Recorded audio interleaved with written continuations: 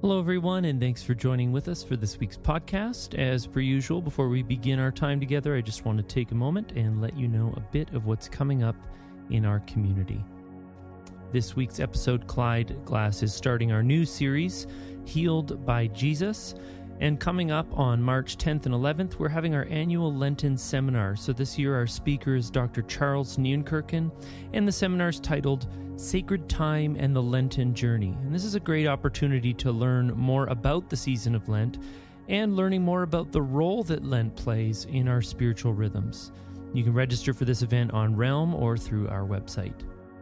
And a reminder, at the end of this month, we are changing how we communicate through our viewpoint. So in order to receive that viewpoint or continue receiving that viewpoint, you'll need to join the Southview Group Update group on Realm. And this weekend, we had a brief succession planning update from Clyde, and you can listen to that now.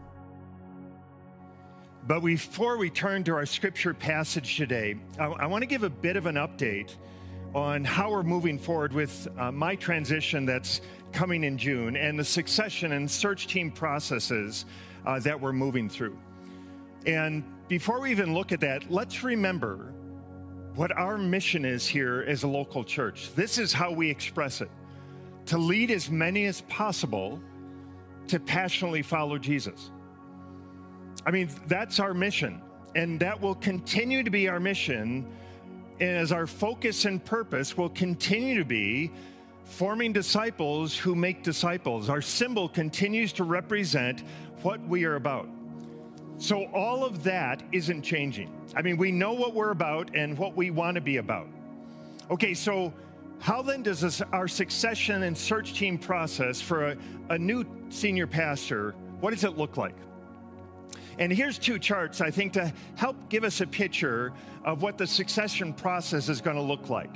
And really, there are three phases that are part of this. And the first two phases are overseen by our succession team. Now, the succession team is largely made up of our elders, a few of our elders, along with Pastor Justine Lofgren and John Amuson, one of our members here. That's the kind of focused succession team right now. And they are leading through the first extended process. In light of the fact that we know where we're heading as a church, they're looking to evaluate and hear from us about our strength and growth areas. So they've been talking with our pastors, ministry leaders. They're going to be talking with others. They're going to be surveying us as a church family about this. What do we feel like we're doing well? Where do we need to grow together? Now, that's an extended process, likely will lead us through April. And as we've talked with other churches, this process, some would call it a SWOT analysis, strengths, weaknesses, opportunities, threats. That is such a key thing for us to walk through in discerning, again, how we move forward with our mission. And once they have that data together, the second phase is going to be developing a ministry profile or ministry description for our new senior pastor based on what those strength and growth areas are. Now, once that's in place, the third phase is going to be overseen by a search team from us here. That'll be a larger group than the succession team. It won't be all of the same individuals, but members of our church family as well that are part of this. And what they are going to do is then move into the search and interview process for a new senior pastor based on that ministry profile. Now, we have talked to a lot of churches that have walked through that process. And let's be aware that search process can take a year or more. Now, that's not what we probably want to hear, but that's what we'll be walking through in this. And let me say, it might not feel like it. That's a benefit for us, friends. That kind of in-between liminal time, because as we've said often, God does his best work in us and in this church in liminality, in those in-between uncertain kind of waiting place times. So that's what we'll be walking through as we continue on in the months and year potentially ahead. Now, a question that naturally comes up then is, okay, if that's the case, if that's how long it might take, how do we move forward in our ministry while we wait for that? What does our interim process look like? And to look at that, really, again, there are kind of two phases to this. For one, my last weekend here will be the June 10th, 11th weekend. Now, leading up to that, we've already begun the process of me transitioning responsibilities incrementally along the way, aiming for June 11th there. Now, June 11th, once that comes, we'll move into an interim leadership phase. And for that, our board of elders, with confidence, has decided we want to do that kind of interim leadership in-house. We believe our current staff is fully capable to lead us through that time with Sam and Chris and Fernando and Craig and Brett and all of our pastors and staff team. And we've done this before, even during my own sabbatical times, where we've been led well by our team during that time. So they will continue to lead regardless of how long it takes as we continue to move forward in seeking to lead as many as possible to passionately follow Jesus.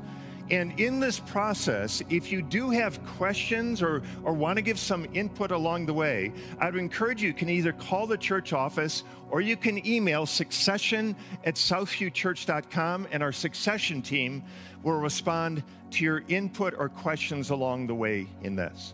But above all of this reminds us to be praying. Amen? Calling out to God, because although we're moving through a time of uncertainty from our perspective, God knows. This isn't my church. It is not just our church. This is Christ's church. And Christ has promised us, I am going to build my church, and even the gates of hell will not be able to stand against it. Amen? And so we move into this time ahead, even though the unknown elements are out there, confident in Him. As always, the best way to know what's going on at Southview is by checking out the weekly viewpoint, which I mentioned earlier, and you can find a link to that viewpoint in the episode description of this podcast, or you can go on Realm and join the new group that I mentioned earlier.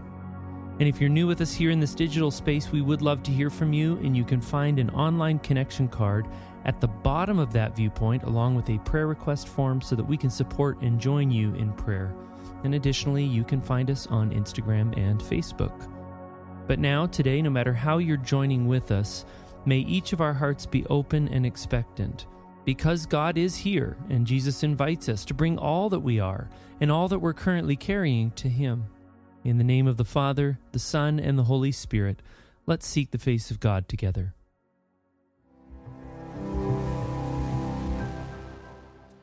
Now, today we're starting a new teaching series as we journey through the season of Lent. Doug Balzer guided us last week in concluding our study of the first half of 1 John. And if you weren't here, I would really encourage you to watch or listen to Doug's teaching from last weekend. So we're kind of putting a pause on our study of 1 John, which we'll come back to after Easter. And we're going to pick up a different focus, though, for the season of Lent, which is a season of preparation for Good Friday and the celebration of Easter. Because, again, Lent is a season that's set apart particularly for reflection, for repentance, for prayer, and again, for preparation to celebrate the resurrection of our King. So for that reason, we are moving into a Lenten teaching series that we're calling Healed by Jesus, in which we want to look at some of the gospel accounts, especially in Matthew chapter 8 and 9, of Jesus' healings of those He encountered. Okay, but before we even begin with our first passage today, I want to lay a bit of groundwork for this series. I first want to give us 4 elements for us to kind of keep in mind through this whole teaching series as we look at some of these gospel miracles of Jesus. So again, before we read our passage, 4 elements for us to keep in mind as we read and seek to understand these stories of healing. Okay, so a first thing to keep in mind, a first element is focus. I want you to remember, so say the word with me. Focus. Okay, now I want to acknowledge that healing miracles, that might seem like a kind of odd focus for the season of Lent, which again is a time of repentance, reflection, prayer, and really it's part of a consideration of some of the deep challenges that come in this life of following Jesus. So healing stories, miracle stories, might not initially seem like a fitting focus for Lent. But as we are going to see, these miraculous healing stories of Jesus often had an unusual, unexpected element or twist to them. In fact, here's the first element expanded. The focus of the healing stories is usually not the physical healing. The focus or point of these healing stories, it was usually not primarily about the actual healing itself. There was something else, something kind of hidden or unexpected that was the primary focus of the gospel writer. Because the point of the gospel writers was not just to prove that Jesus performed certain miracles. Again, usually there was something bigger that Jesus was wanting to communicate in the healing, which I think makes these stories so appropriate for us to study, specifically during Lent. And I think it prompts us to ask, okay, so why are these healings by Jesus told here? Was there a particular reason or point that Matthew's trying to make by describing them here? Because we know from John's gospel that there were many other works and miracles by Jesus that were not recorded in the gospels. So then the gospel writers, they picked and chose which miracles to include and which not to include. Which, for one, tells us there was something significant going on in these healings particularly. So we will see that on the surface, the miracle might seem to be the main focus of the story, but there is actually something greater being explained beneath the surface. So our first element to keep in mind through this series is focus. And then there's a second element to keep in mind as we go through these healing stories in the Gospels, and it is simply faith. Say the word with me, faith. Okay, what do you mean by that? Well, another element that we will see in the healing miraculous stories is that Jesus blesses faith wherever he finds it. Where there's faith, Jesus blesses it. But not only we are going to see that Jesus blesses faith, but we are also going to see that Jesus finds faith in the most unexpected places. I mean, just think for a moment. If you were tasked with finding people of faith, where would you look? I mean, I think largely we'd look in churches or synagogues or mosques. I think we'd look for faith in religious places, places of faith. But that's not where Jesus finds faith. Jesus finds faith not in religious gatherings, but out there. In fact, of all of Jesus' miracles in the Gospels, and there are 35 of them, only 2 of those 35 miracles took place in a religious setting. Only 2 took place in like a synagogue or a temple. The other 33 miracles all happened in very non-religious places, out there, where people were doing their day-to-day living. And in part, that's because that's where the need was. I mean, that's where the lepers and Samaritans and outcasts had to live.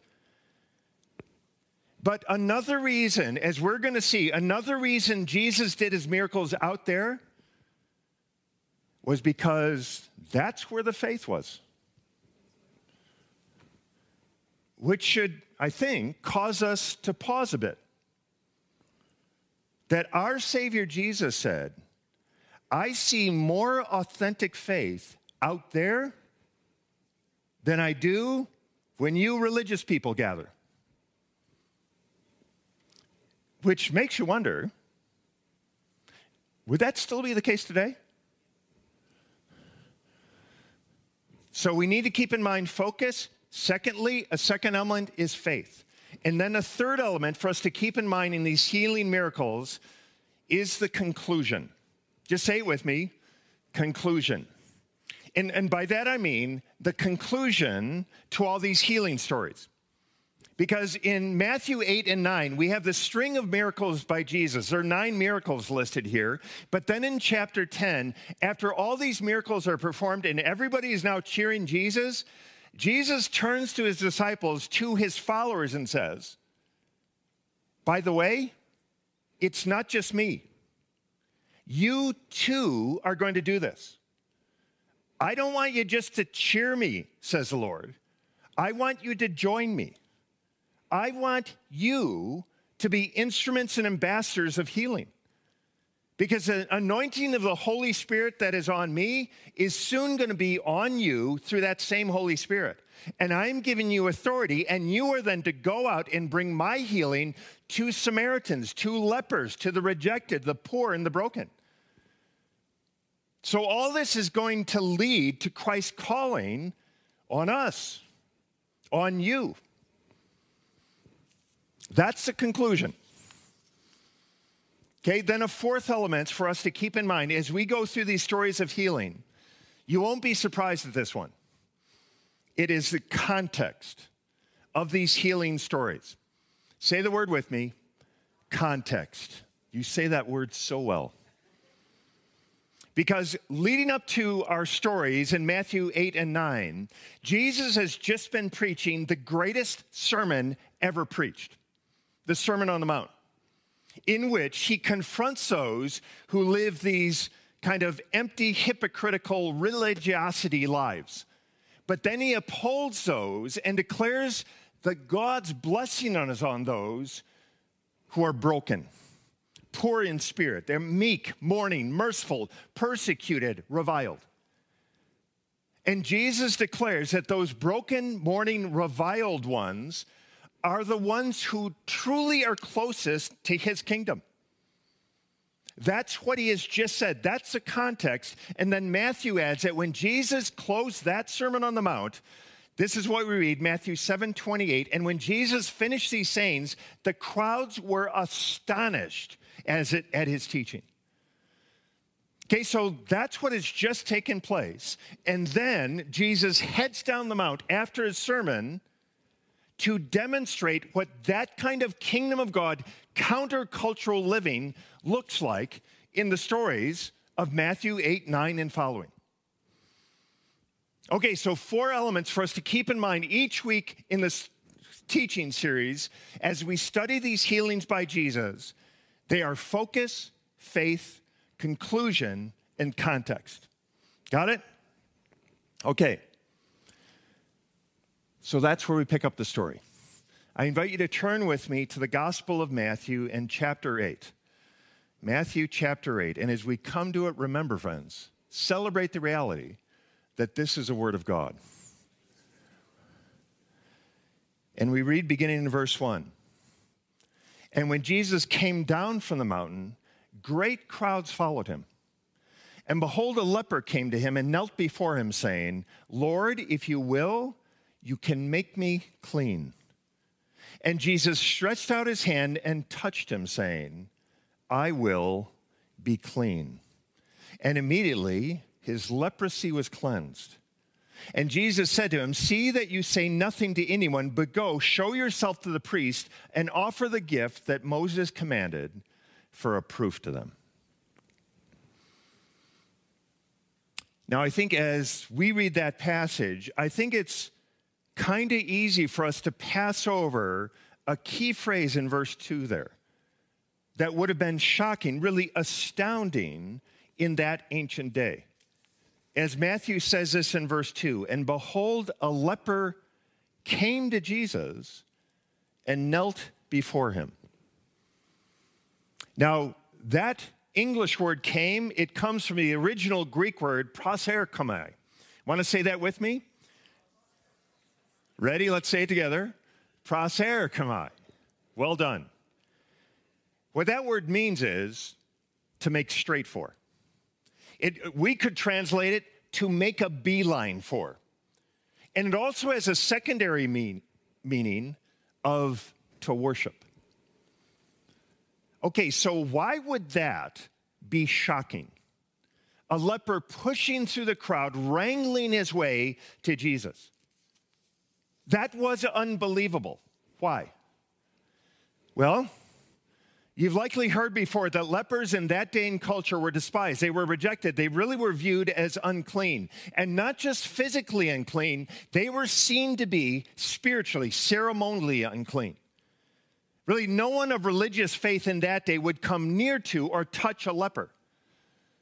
Now, you might know that leprosy is now called Hansen's disease. And it's actually, they discovered, it's caused by bacterial infection, which leads to numerous bad issues, including damage or even destruction of the nerve endings, so that a leper often could not feel pain or touch. So they couldn't tell then if they'd cut or injured their hand, foot, or arm. They couldn't tell, for example, if they walked on or bumped against burning coals. So over time, the leprosy could even lead to the loss of limbs, loss of extremities. But they didn't understand all of that about nerve damage in biblical times. They could only see this person with lesions and their body seeming to be falling apart. And then the Levitical code said that the lepers had to wear sackcloth and ashes, which is what you wore to a funeral. So even the lepers' clothes, even they declared, I'm heading to my own funeral. And you weren't to come within 6 feet of a leper. And they were told not to come within 6 feet of you. And even if the wind was then blowing towards you from a leper, then you had to stay 150 feet away from them. So if a rabbi saw a leper coming too near to others, the rabbi would throw stones at them like they were stray dogs. And the rabbis believed they were doing a good public service by throwing rocks at these diseased ones. And so, in that day, your personal holiness could be measured in part by how far you stayed away from unclean people like that. But here's the thing. It wasn't just the rabbis or passersby who believed all of that about lepers. The lepers themselves believed it too. They believed they were unclean, cursed by God, rejected by God. They didn't think they were fit to be in the presence of others. And we won't take time to read all of the Old Testament guidelines about someone who had leprosy. You can read those in Leviticus 13 and 14, really just to get an idea of how they responded to lepers and others with skin diseases in that day. But let me just read a short portion of those guidelines. This is from Leviticus chapter 13, verse 45. And it says there, the leprous person who has the disease shall wear torn clothes and let the hair of his head hang loose. And he shall cover his upper lip and cry out, unclean, unclean. He shall remain unclean as long as he has the disease. He is unclean, and he shall live alone. His dwelling shall be outside the camp. You know, you try to imagine the horrific suffering that disease would bring upon you. And then on top of that pain, you spend your whole day shouting to everyone that you are rejected, unclean, and you are forced to live in complete isolation outside the camp. How do you think their spiritual and mental health would be? Not only do you have a disgusting disease, but you are viewed as a disgusting person because the rabbis taught that there was a spiritual reason why a person had leprosy. I mean, you did something bad, you sinned in some way to get leprosy. And so they said that leprosy was a judgment from God for sin. And the rabbis in that day, they even identified 11 sins that they taught caused leprosy. So the rabbis said that the lepers deserved their leprosy. They were being judged by God. So you really shouldn't help then, because you'd be getting in the way of God's judgment of them. So it was then a good thing, they thought, to ostracize them. So people believed that the outer mess, ugliness, disease, and filth of leprosy, they believed it was just kind of an outer reflection of what was going on in a leper's messy, ugly, filthy heart. I mean, they thought, essentially, that lepers wore their sin on the outside. And you can't help but wonder, does anyone feel like that in the church today? Who do you think might feel ostracized from the body of Christ today? But Clyde, that was 2,000 years ago. It was, for certain. But know this, in many cultures today, lepers are still viewed as ones who should be rejected and condemned. In fact, a number of years ago, I was part of an evangelistic team that were traveling in Sri Lanka, just off the coast of India.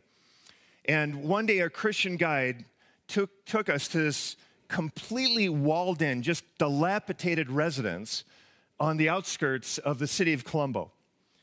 And it was a leprosy colony where those with leprosy were sent, essentially jailed, to spend the rest of their days as their bodies deteriorated in pain. And when we walked through that large front gate, there were a number of lepers standing there in the courtyard. And their response as we came through the gate was to step back. I mean, whether it was in fear or in doubt or habit, because people didn't enter that gate to see them. No one did. That's even in contemporary times.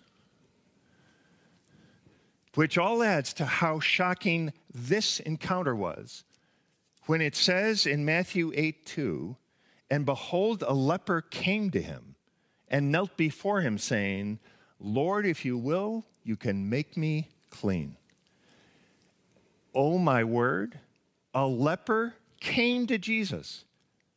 How dare he approach Jesus? So friends, the first thing for us to note beyond the physical healing is simply that this broken, rejected, ostracized one came to Jesus. I mean, he chose, regardless of what everyone else was saying, regardless of his mess, struggles, brokenness, and inadequacy, he chose to come to Jesus. I mean, he didn't let his challenges, his failures, his uncertainties, his doubts, or even his condition keep him from Jesus. And also notice, think about how he came. I think it's safe to say he came to Jesus desperately. I mean, he knew what he was doing. He knew how outlandish, disgusting his actions were. So clearly, this guy, he was at the end of his rope. I mean, it's hard for us to fully relate to this because in our day, really, we have so many other supposed sources for healing. A new job, a new house, or even so many other sources that we turn to kind of try to deaden our pain or desperation. But for this leper, this was an incredible risk. He is banking everything on Jesus. He has no plan B. I mean, if I am wrong about this Jesus, I am likely dead. This crowd is going to turn on me in a moment and they'll stone me. So if this Jesus isn't who he says he is, I am done. I will be dead. And this leper would have known that many people called this Jesus Rabbi. And the leper knew how rabbis responded to lepers. So you can imagine him wondering, so will this Jesus turn on me? I mean, will he stone me? Well, is he safe? All of that would have been going on in the mind of this leper. But even so, he came to Jesus and knelt before Jesus. And it was all on the line for that leper in that moment. But let's understand, that leper, he was an embodiment of who Jesus had just been saying truly gets the kingdom of God. He got it. I mean, let's consider again what was happening just before Jesus went up on that mount to give that sermon. Because before Jesus gave that sermon earlier in Matthew, I mean, he was the hottest thing in that region. He was a preacher of the moment, a bit of a kind of a religious rock star. People wanted a part of him, wanted to get in on this kind of cool new movement and teacher. And how does Jesus respond to the adoration of the crowds and masses? He goes up on a hillside at the north end of the Sea of Galilee and starts explaining, so this is what I'm about. This is what my kingdom is about. In my kingdom, God's kingdom, the ones who are truly blessed, who are truly part of my kingdom, are the rejects, the broken, the ones at the end of their rope. I mean, it's not the outwardly religious ones. It's not the ones who think they got it all together who are part of my kingdom, because they think they have their own sources of hope. They think they have a plan B. They don't receive my kingdom because they aren't desperate enough. You can receive my kingdom when you finally realize and acknowledge, like this leper, I have no other hope than Jesus. If he is not who he says he is, I will be a fool. It's when we realize I'm not just sick, I am dead apart from Jesus.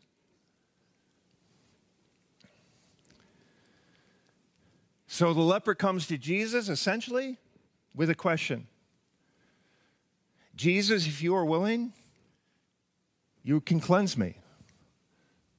So are you willing, Jesus?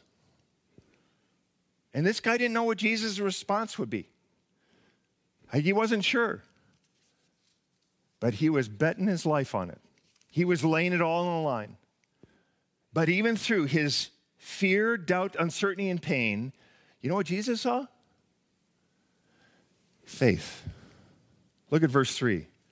And Jesus stretched out his hand and touched him. Try to picture it. Touched him as this rejected one knelt there.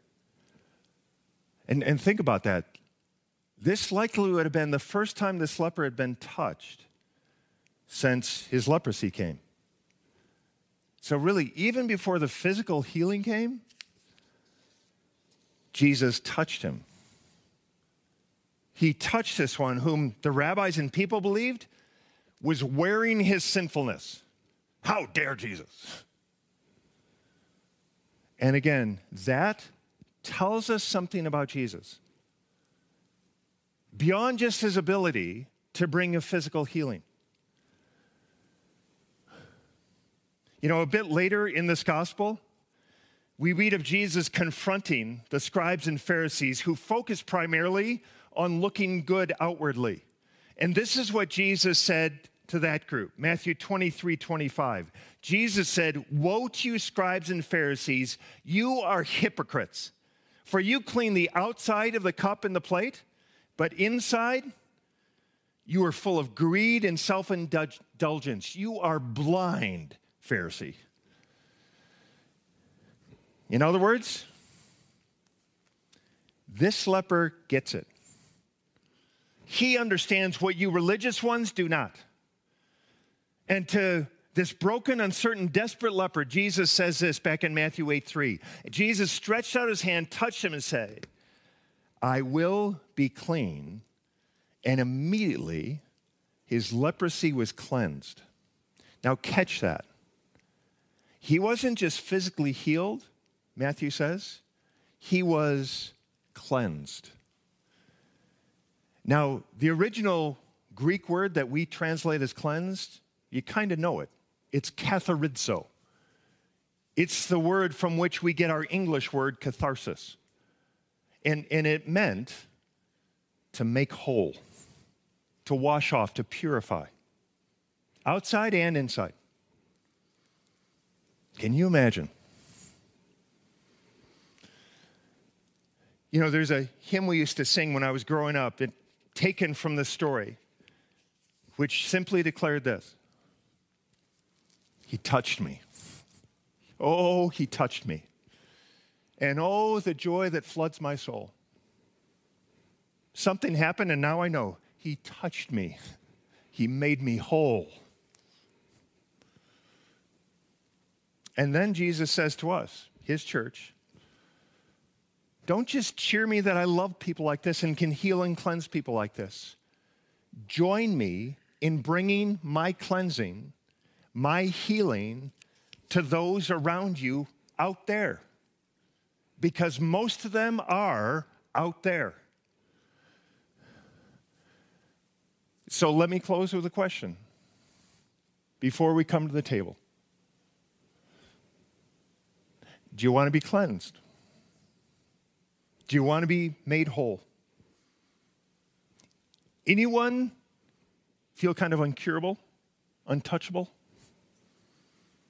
If you do, I have good news for you.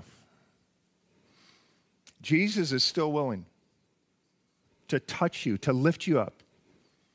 I mean, it may or may not include physical healing, but this same Jesus wants to bring cleansing to you.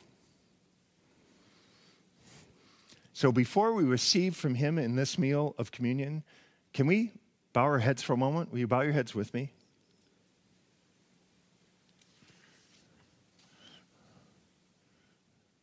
And in this quiet, can I just prompt you with those questions again? Can you reflect on this question? What is God saying to me right now? What is God saying to me?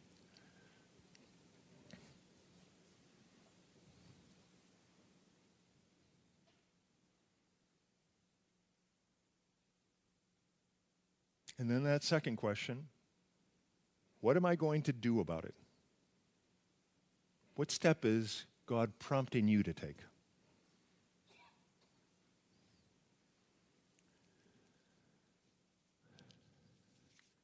Our gracious Father, how we thank you for the wonder of your love. And Father, we thank you that you look down on us, each one of us, in our brokenness, our mess, our struggles, our uncertainties, seeking to bring your cleansing, your wholeness, your encouragement, your touch to us. How we thank you for that, Father. And in that desire to receive from you, we come now to this table. And I would ask, Father, that as we come to this bread, would you, by your Spirit, feed us spiritually with this bread and cup? For we come in faith in the one of whom we just read and in whom we trust. This we pray in his name. Amen. And so we come with men and women of faith across the centuries and nations, and we break this bread to receive from him. We lift this cup to receive from him. So if you would take the cup you received as you came in, and if your heart is for Jesus today, I invite you to just open up that top lid, take out the piece of bread. If you're not certain about Jesus, it is fine to not participate in this. We're just thankful you're here. But if you want Jesus, I invite you, friends, to take that bread and remember the wonder. The body of Christ was broken for you. So receive from him.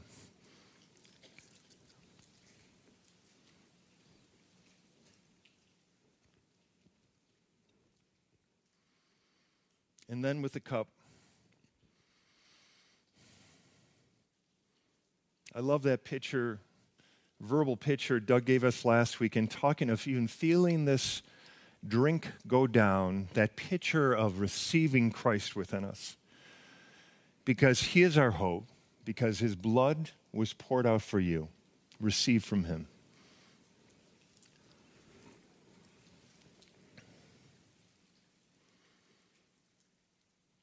Hallelujah. Let's pray to him again. Oh, our Father, how we thank you for your grace and goodness. And I pray that as we go out this week, Father, it's unlikely we'll encounter those with actual leprosy, but we will encounter those who are broken, who are uncertain, who feel rejected, who might on the outside looks like they have it all together. Would you cause us to be salt and light out there. By your Spirit's power, cause us to express your love and grace to those in need around us so they might know you and we might know and experience your presence. This we pray together. And again, all God's people say, amen. Amen. Will you stand with me, friends? So glad you could be here this weekend. And our gathering isn't over now. There's a time to hang out, welcome someone maybe you haven't met before, and do hope you come next weekend as we look again. It's one of these wonders of Jesus healing. But as you walk into this week, whatever it is going to hold for you, now to him who's able to do immeasurably more beyond all we can ask or imagine, according to his power that is at work within us, to him be glory in the church and in Christ Jesus throughout all generations, forever and ever, in the name of the Father and the Son and the Holy Spirit. Amen? Let's walk in that hope. Amen.